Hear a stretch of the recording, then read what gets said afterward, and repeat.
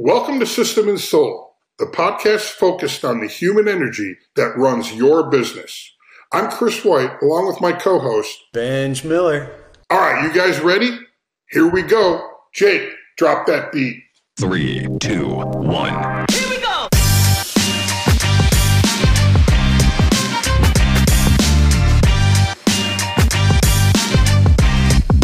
You guys are in for a treat today. We got Dr. Jerome. I am not even going to attempt to introduce this guy. I'm going to let him do it for himself because he is just literally like so many awesome things that I love and enjoy wrapped into one beautiful human being. We're going to get into what's on his mind today, which is really in his practice shifting from healthcare to human care. But man, do the lessons in there apply to all of our business, regardless of industry. And he's going to talk about what it means to be taken care of, which is for him, we get into culture, we get into the lost art of the journeyman process, of coming up with as an apprentice and through that journey and what that looks like in businesses and the opportunities that it can unlock for us in our businesses and in our personal growth as well. And then how, most of all, we can't compromise. And so knowing what's most important and really having some tools and frameworks in place to make sure that those stay true. You're really going to enjoy this conversation. I think it could have gone on for a full day, but we got it down to about 30 minutes for you. So I hope you enjoy. Let us know what you think. Send us a note because this is a fun one.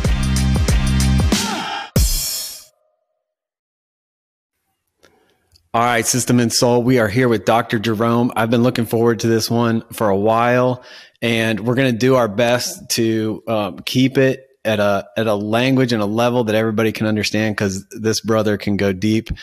Dr. Jerome, I'm not even going to try to introduce you because you are like an amalgamation of many different things.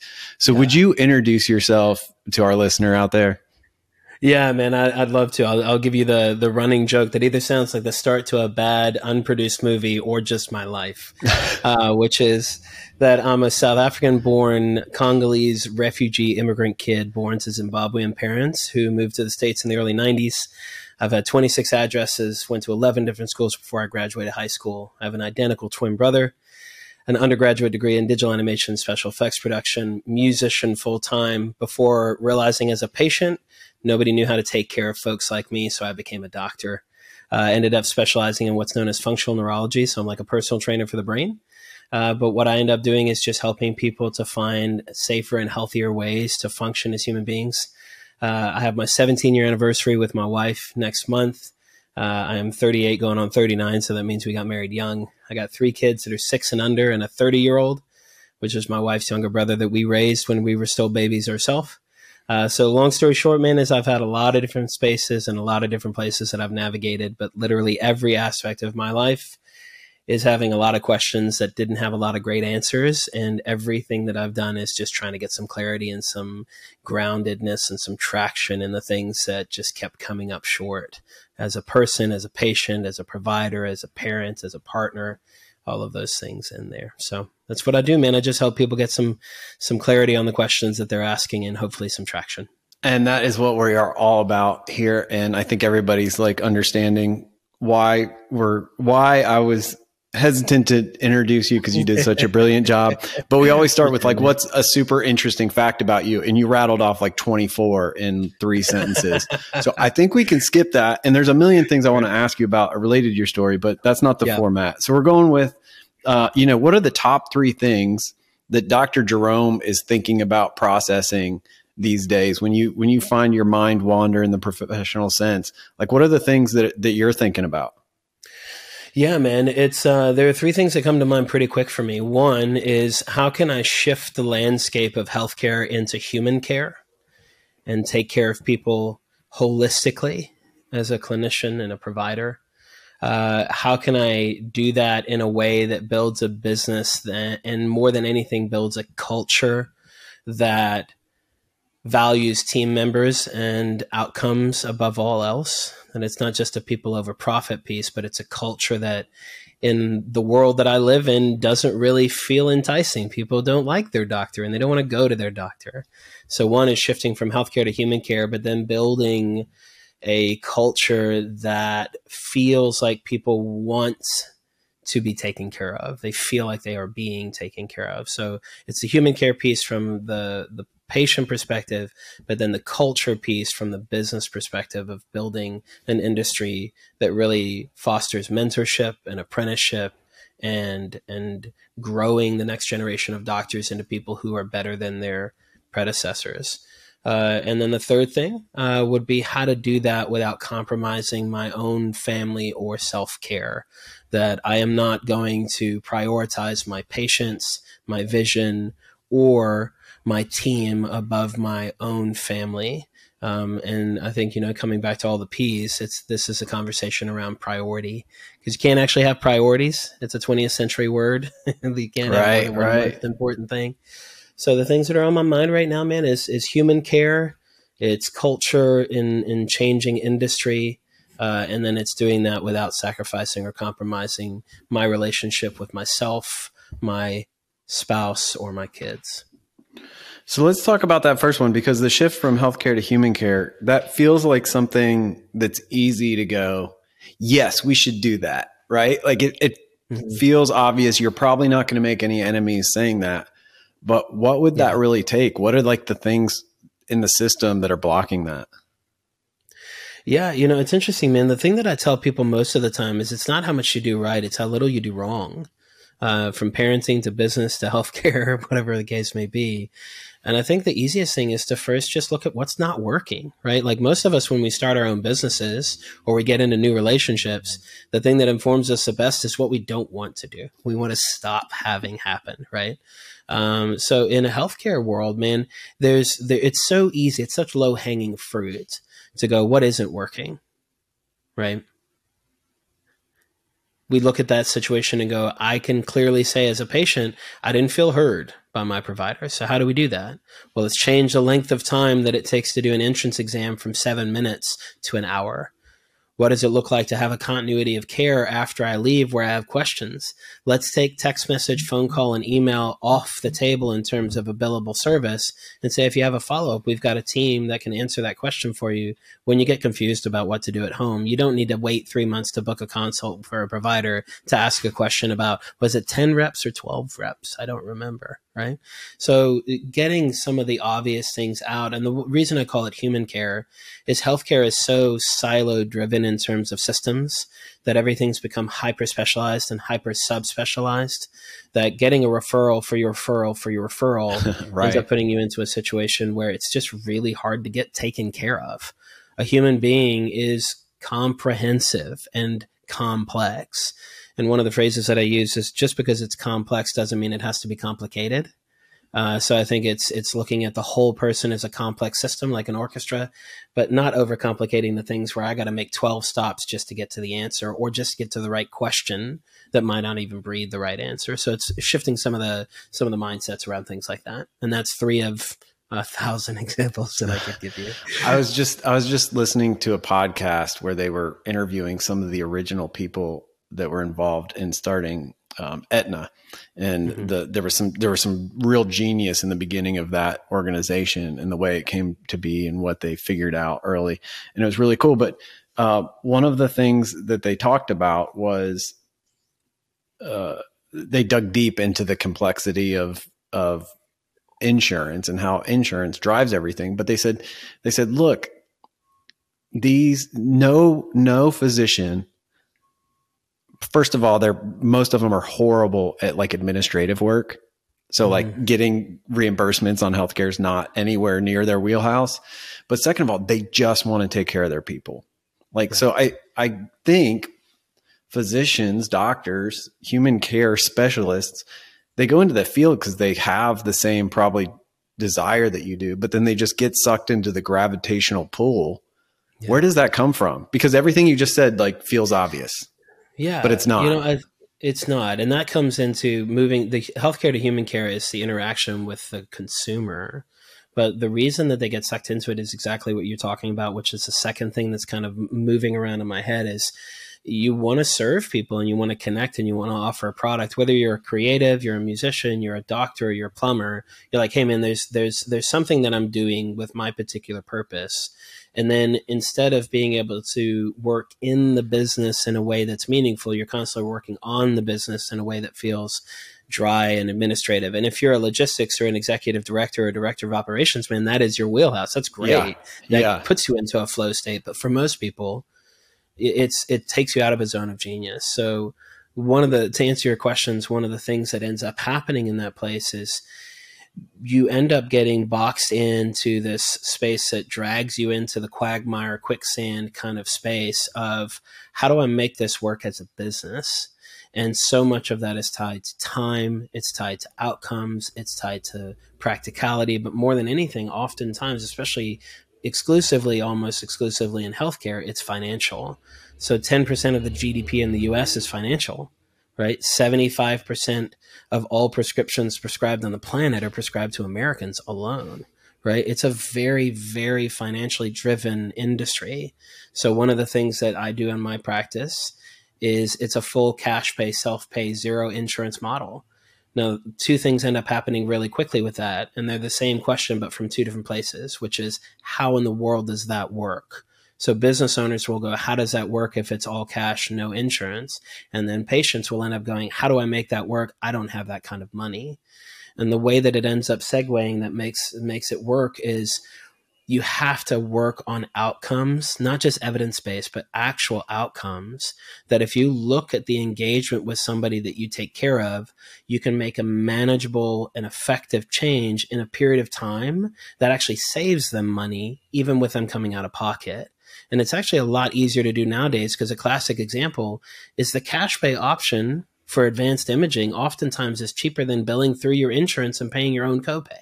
Yeah. So people don't realize that you can ask for a cash pay option, and paying out of pocket, even with your insurance, sometimes can be cheaper, which is a whole nother conversation about how to fix the industry. But helping a patient or a family know, hey, you can actually, in the long run, save more money doing this option because it means you're really invested because it's going to cost you something. I'm really invested because I know you can't stay here for that long. Money doesn't grow on trees. So it shoves the outcome and the result into the driver's seat. And then for me, I don't wake up any morning going, I'm concerned as to whether or not my reimbursements are coming in. I know what my trajectory from my capacity is for the next 2 years and where I'm at in terms of a client-facing model. And with this particular process, man, to be honest, I see 85 to 90 people per year. I don't run a high volume practice, and I'm able to do an incredible job saving the families that I work with money and also making an income without ever touching an insurance model. So it's super different than what most providers do. My stress financially is gone, and their stress about wasting their money, not getting results is also gone. Yeah. Yeah. That second one's really, that's a big one too, because it feels like as the straight consumer with no knowledge of your space, it feels like as many options as there are, we are left to fend for ourselves and figure out, like, yes, there's a million experts, but who do I go? Who do I trust? How do I get there? What does it look like? There's just a million questions. And that's why people end up Googling it and getting the Google answer. Absolutely. Right? It's one of the reasons, because a huge part of it is so much of what happens, and you can look at this in really any industry, right? Like I have an incredible amount of friends who are photographers, cinematographers, videographers, artists, musicians, whatever the case may be. And so often when you're cultivating something that is a product or a service that you need to exchange with somebody, it's really, really hard to establish your value to somebody who doesn't know what your offering is. It's just not easy to take somebody who's completely unfamiliar with your offering and to build in the value to the degree that you feel the value exists, right? That's the economy of exchange kind of piece. So how have you bridged that gap?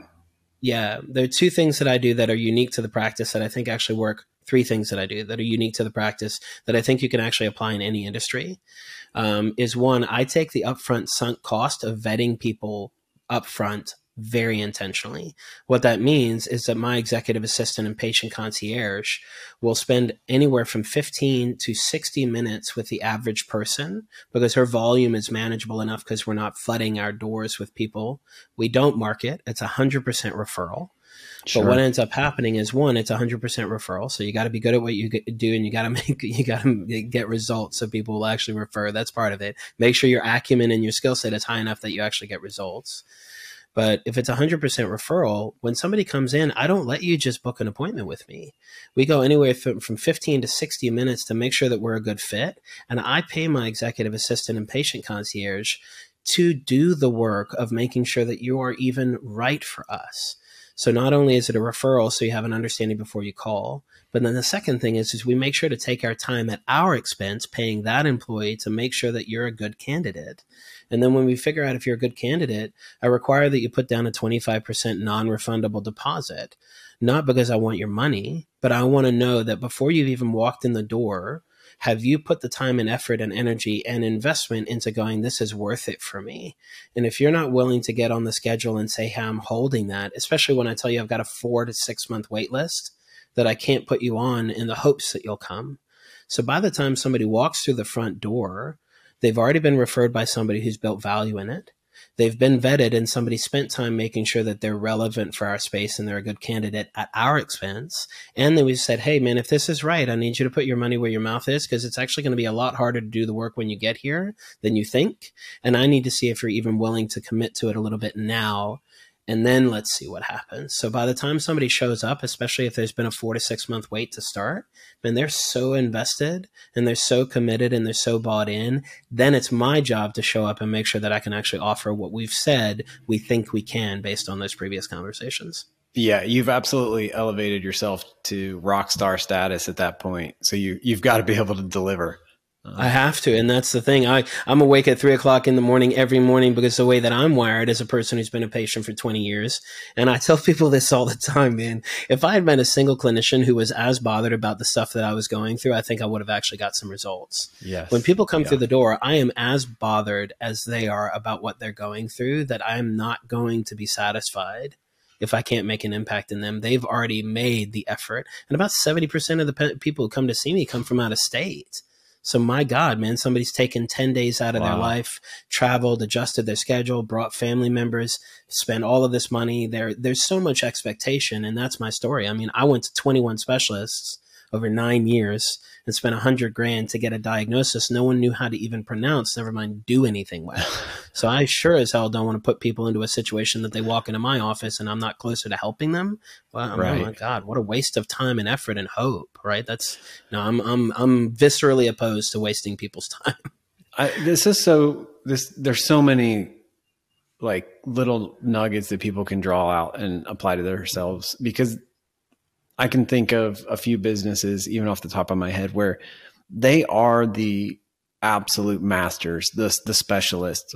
But when you're in just a bloody mess of competitors that all look the same and sound the same, it's the race to the bottom, right? You're trying to find one little differentiator that actually gets you the appointment or gets you the conversation, or, and you're putting up walls to establish that credibility, not racing to the bottom. And I think that we can accidentally race to the bottom without stopping to think about it. So I love the intentionality of how you thought about your practice and how you married the vision that you saw with how can I make it work, right? And that's what visionaries do. They see the problem in the market and they say, how can I fix it? Whatever it takes, take away all the paradigms. And I love that. Hey everybody, Benj Miller here. And I just launched something I'm really excited about. It's called the 261. As leaders, we have 261, maybe more things bouncing around in our head. Things we've learned, things we know we're supposed to do, things we're trying to remember to be the intentional leaders that we want to be. We put them on a calendar, mapped them out. There's 261 business work days in the year. And so we're going to send you an email every day with one micro thought, micro action to keep moving the ball forward in your personal life as a leader and for the sake of your business. So will you join us? Go to the261.com and just sign up, give us your email. It's free. You can unsubscribe if you hate it, but I think you'll enjoy the clarity that comes from just one thing a day to pay attention to, question to ask, a thought, an action, an exercise, just one simple thing a day. Here we go. See you soon. So that takes us to the culture. You kind of touched on it a little bit.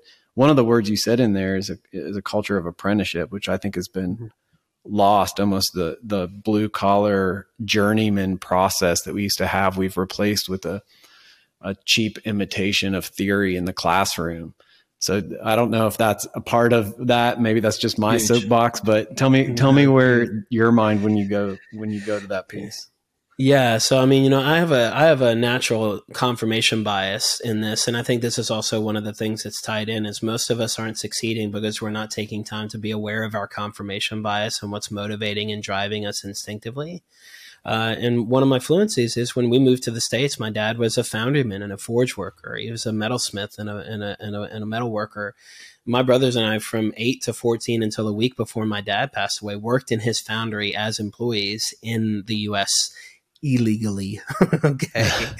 Because my dad had an arrangement that if we worked for him, he would feed us. So it was a pretty reasonable arrangement, right? So I grew up in this culture of there's a master trade and a master craftsman who needs to teach you everything that they know in order for you to be able to do what they do. But then I get into spiritual spaces or clinical spaces or professional spaces, and everybody is, am I allowed to curse? Sure. Okay. Everybody's so damn, it's not a big word, but everybody's so damn protective of their stuff, right? We live in the world where it's like there's so much selfishness and fear. It's really based in fear, which is I can't teach you everything that I know because I'm afraid that you're going to steal something from me.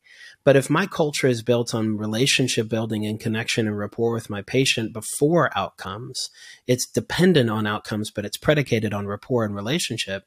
I've told the resident that works for me, man, you are more than welcome to try and take any of the patients that work with me with you whenever you graduate from this residency program, because you're going to have to be very, very good for them to trust you to be able to do what I do for them clinically. And here's where it's a win-win.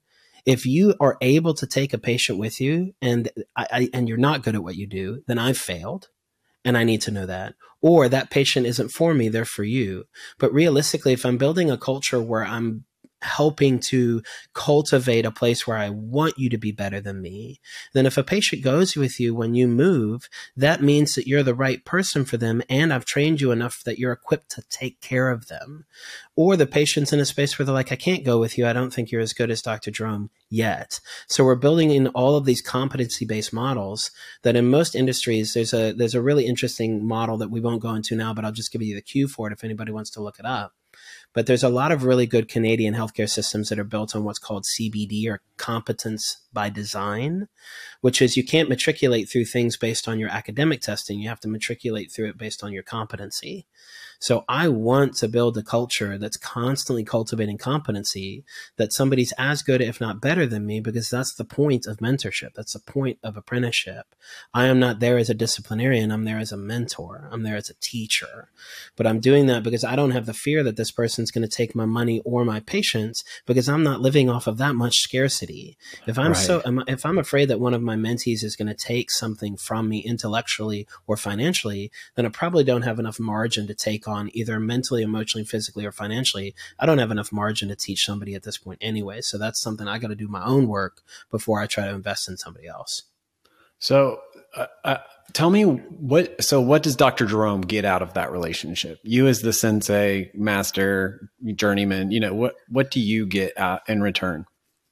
Yeah, I think it's looking at it as an investment strategy, right? Whenever you invest in something up front, you're going to have a lot of sunk costs. It's going to hurt. Building the business, investing in all that stuff, it feels like you're losing a lot. That's honestly part of the upfront of it. But what ends up happening is as you start to see that thing grow, and I start to see my resident taking on clients, I'm not only in the minimum, just basic sheer mechanics of it. Is he taking is he bringing revenue in that compensates for his salary so I'm at a break even? But then we're starting to generate more income that's actually supporting my financial bottom line. But for me personally, the two main reasons that I brought on a resident, because you got to understand your motivation. Some people are money motivated. I'm not. Now, I make good money and I'm able to bring in revenue, but the reason I'm doing it is not because I need my bank account to be bigger, right? The reason that I'm doing it is I need this person to be able to take care of people the way that I take care of them, because that's a legacy piece for me that matters to me. But also as a self-care practice, if I need to step away from my practice without compromising the care of the people that I'm taking care of, because I'm stewardship driven, I want these people to have the value that I've created. If I can't serve them, I have to train this guy well enough to not only bring in money to cover his salary, but be good enough, or this woman, if I have a female doctor, or the person that's coming in, I have to have them be good enough to actually fill in for me if I can't make it. Yeah. And for instance, last year, I had over 100 migraines last year, individual, unique migraines. I did not have a single headache-free day last year. So when I'm sitting in my clinic and out of 365 days, I don't have a single day that is headache free, and I don't miss patients because I can't, and I don't want to sustain that. It's not sustainable. Am I in a situation where I've created somebody who's effective enough that if I'm having a really bad day, I can go home and lay down? Yeah. So what I'm building in is not whether or not I can buy a new car. It's whether or not I can go home and lay down. Yeah. Right. Yeah. Because I'm still a patient every day I wake up. That's why I'm known as a patient doctor. So for me, a lot of it, man, is just what I get out of it is opportunity. I get the opportunity to take a deep breath. I get an opportunity to practice self-care. I get an opportunity to teach and mentor. So it's building in the things that I'm motivated by, and hopefully having more opportunity to do those things. I think it's your clarity on those things, the answer to that question, for you to be able to have those buckets defined, that's allowed you to actually create that. I think one of the ways that most leaders get in trouble that I see is they can't really articulate. I think a lot of it comes down, you could use that word opportunities that you say. I think that's almost universal, but what those opportunities look like and what they mean for different people are so different. And we have the ability to get whatever we want. Most people don't know what we want. So I think it's your clarity in that answer. I'm so glad I asked you that, just to hear your clarity right there. But the opportunity for you to know that allows you to create a design in your business that supports that. The other thing I want to call out, because I've run into this multiple times in the last week, I think one of the reasons that leaders create frustration in their own business and in their own way is that scarcity mindset that you're talking about, where if I teach them to do it, then I won't be important anymore. Especially when we've come up as a technician or a clinician, we are the person that does the thing. And now we are asked to be a leader and a manager. To not do those things feels like, well, that's how I've gotten my value for years, is by doing those things. So if I'm teaching somebody else to do those, then I've lost that thing that gave me value and self-worth. And man, that's the biggest opportunity I see for individual breakthrough that leads to organizational breakthrough lately. Hey, podcast listeners, System and Soul Coach Bill Green here. I'd like to share an S2 tip with you today as I work with clients to help them gain clarity and control. Today's tip is designed to help you get into a strong weekly sync cadence right out of the gate. Schedule a virtual call as soon as possible after your first weekly sync meeting coming out of your Clarity Day 1 session. There will likely be some loose ends or questions around the foundational tools. Have the S2 coach model the virtual session as an actual weekly sync meeting. From the check-in through the cadence of scoreboard, objectives, and actions from day 1, opportunities and obstacles will arise. Drop those items to the opportunities list and lead a DAT session to address them together. Be sure to leave time at the end to commit and conclude and rate the meeting. While the concept of a weekly sync meeting seems simple enough, executing on it, especially if great meetings haven't been your thing, can be challenging at first. Modeling the simplicity of the weekly sync early will lead to mastery. Hope this helps you, and enjoy the rest of the podcast. Let's drive that to your third thing that you were talking about, of how you're not going to compromise yourself in the process. So I'm going to challenge you with your own words. What is your priority? If there is only one and can only be one, what is it? Yeah, it's interesting, man, because as soon as you ask that question, I know what the answer is, but I'm so resistant to say it because it's something that I've worked on for a decade that I've had to make priority for the sake of everything else, but it's so counter instinctive and counterintuitive to the way that I'm wired. So I'll tell you the answer and then I'll backfill why it's the answer. But my priority has to be me. And the reason I say that is I tell people all the time, the healthiest thing that you can do for your family, your community, and those you serve is be the healthiest version of yourself. And the reality is I have worked through decades of trauma as a patient, as a person. I've been married almost 17 years. I've got a lot of things that are going on that can compromise my world. And the way that I am personally wired is to serve other people. I don't do a self-centered approach. It's not my personal wiring. So if I prioritize everything around me at the sake or the sacrifice of my ability to even maintain some modicum of health, then it's not a question of if, but when. I won't be here anymore. And this is coming from a person who has a history of suicide attempts. I've attempted twice and it wasn't successful, thankfully, pre-kids. So knowing that about my history, knowing that I have a bias towards anxiety and depression and panic attacks and mental health, that my priority at this point has to be at the tip of the spear. Am I compromising my fuel supply and compromising my integrity and out of alignment for what I'm saying for self-care? And as a result, it's creating this collateral damage around me for everything that I'm connected to, because I have a pretty significant sphere of influence. And if I don't show up or I show up in an unhealthy way, it impacts a lot of people in unsafe ways. So my priority is my health at this point.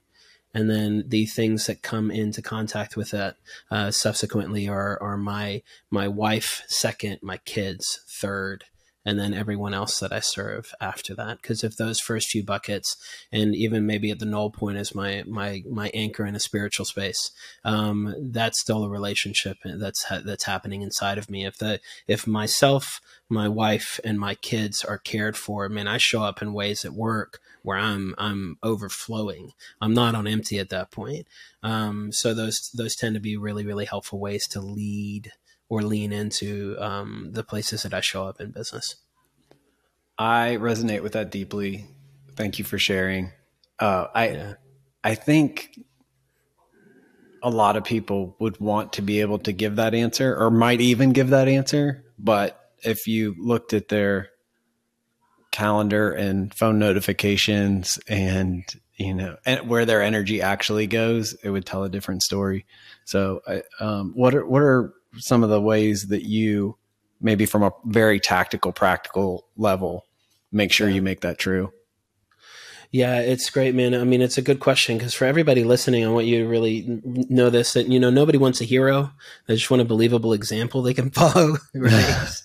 So it's like, this is not something where I'm communicating this so quickly and so transparently because I'm so good at it, right? It's that I'm so aware of when I'm not, and I'm so intentional about getting closer to that. This has also been like, you see somebody who makes it big in music and you're like, oh man, overnight sensation that practiced for 15 years in bars where nobody was listening. Okay. Right. So me being successful in this is not that I'm successful every single time. And if you guys hear some background noise, we're supporting somebody who's non-speaking and pretty intense from a self-harming standpoint. So you might hear some background noise. My clinician is taking care of them today. But it's a couple of really practical, tactical things that I do. Is one, I had to learn what was interfering or compromising my self-care the most. Because I think a lot of the times we're like, hey, let's do more. And that's like saying, hey, I'm going to get a pay raise. If I had more money, I could do better. No, you wouldn't. What the issue is that you're not taking a look at what is compromising your resources in the first place. It's not about having more resources. It's about more effectively using the resources you already have. So if you want more margin, don't make more money, spend less, right? What is causing you to hemorrhage your resources? For me, what was causing me to hemorrhage resources in a self-care standpoint is I'm not good at saying no. It's a 4-letter word for me. It's pretty vulgar. It's not my gift. So one of the practical things that I ended up doing is saying, okay, what is my hourly rate? And if I hired somebody for that amount of money for 5 of my hours, how many hours could I buy for them? So I'll give it transparently and practically, okay? I'm $400 an hour as a clinician. So if I did 5 hours of work, that's $2,000. If I hired somebody for 5 hours a week at $20 an hour, right? I just bought 100 hours of work. Is that right? Is that math right? Sure, Yeah, we'll go with 100. it. I'm not great at math, but I can do basics. Okay. So $20 an hour as an executive assistant. My 5 hours buys me 100 hours of executive assistance. So do I want to spend 5 hours trying to manage things that I'm not skilled at, that I should have said no to?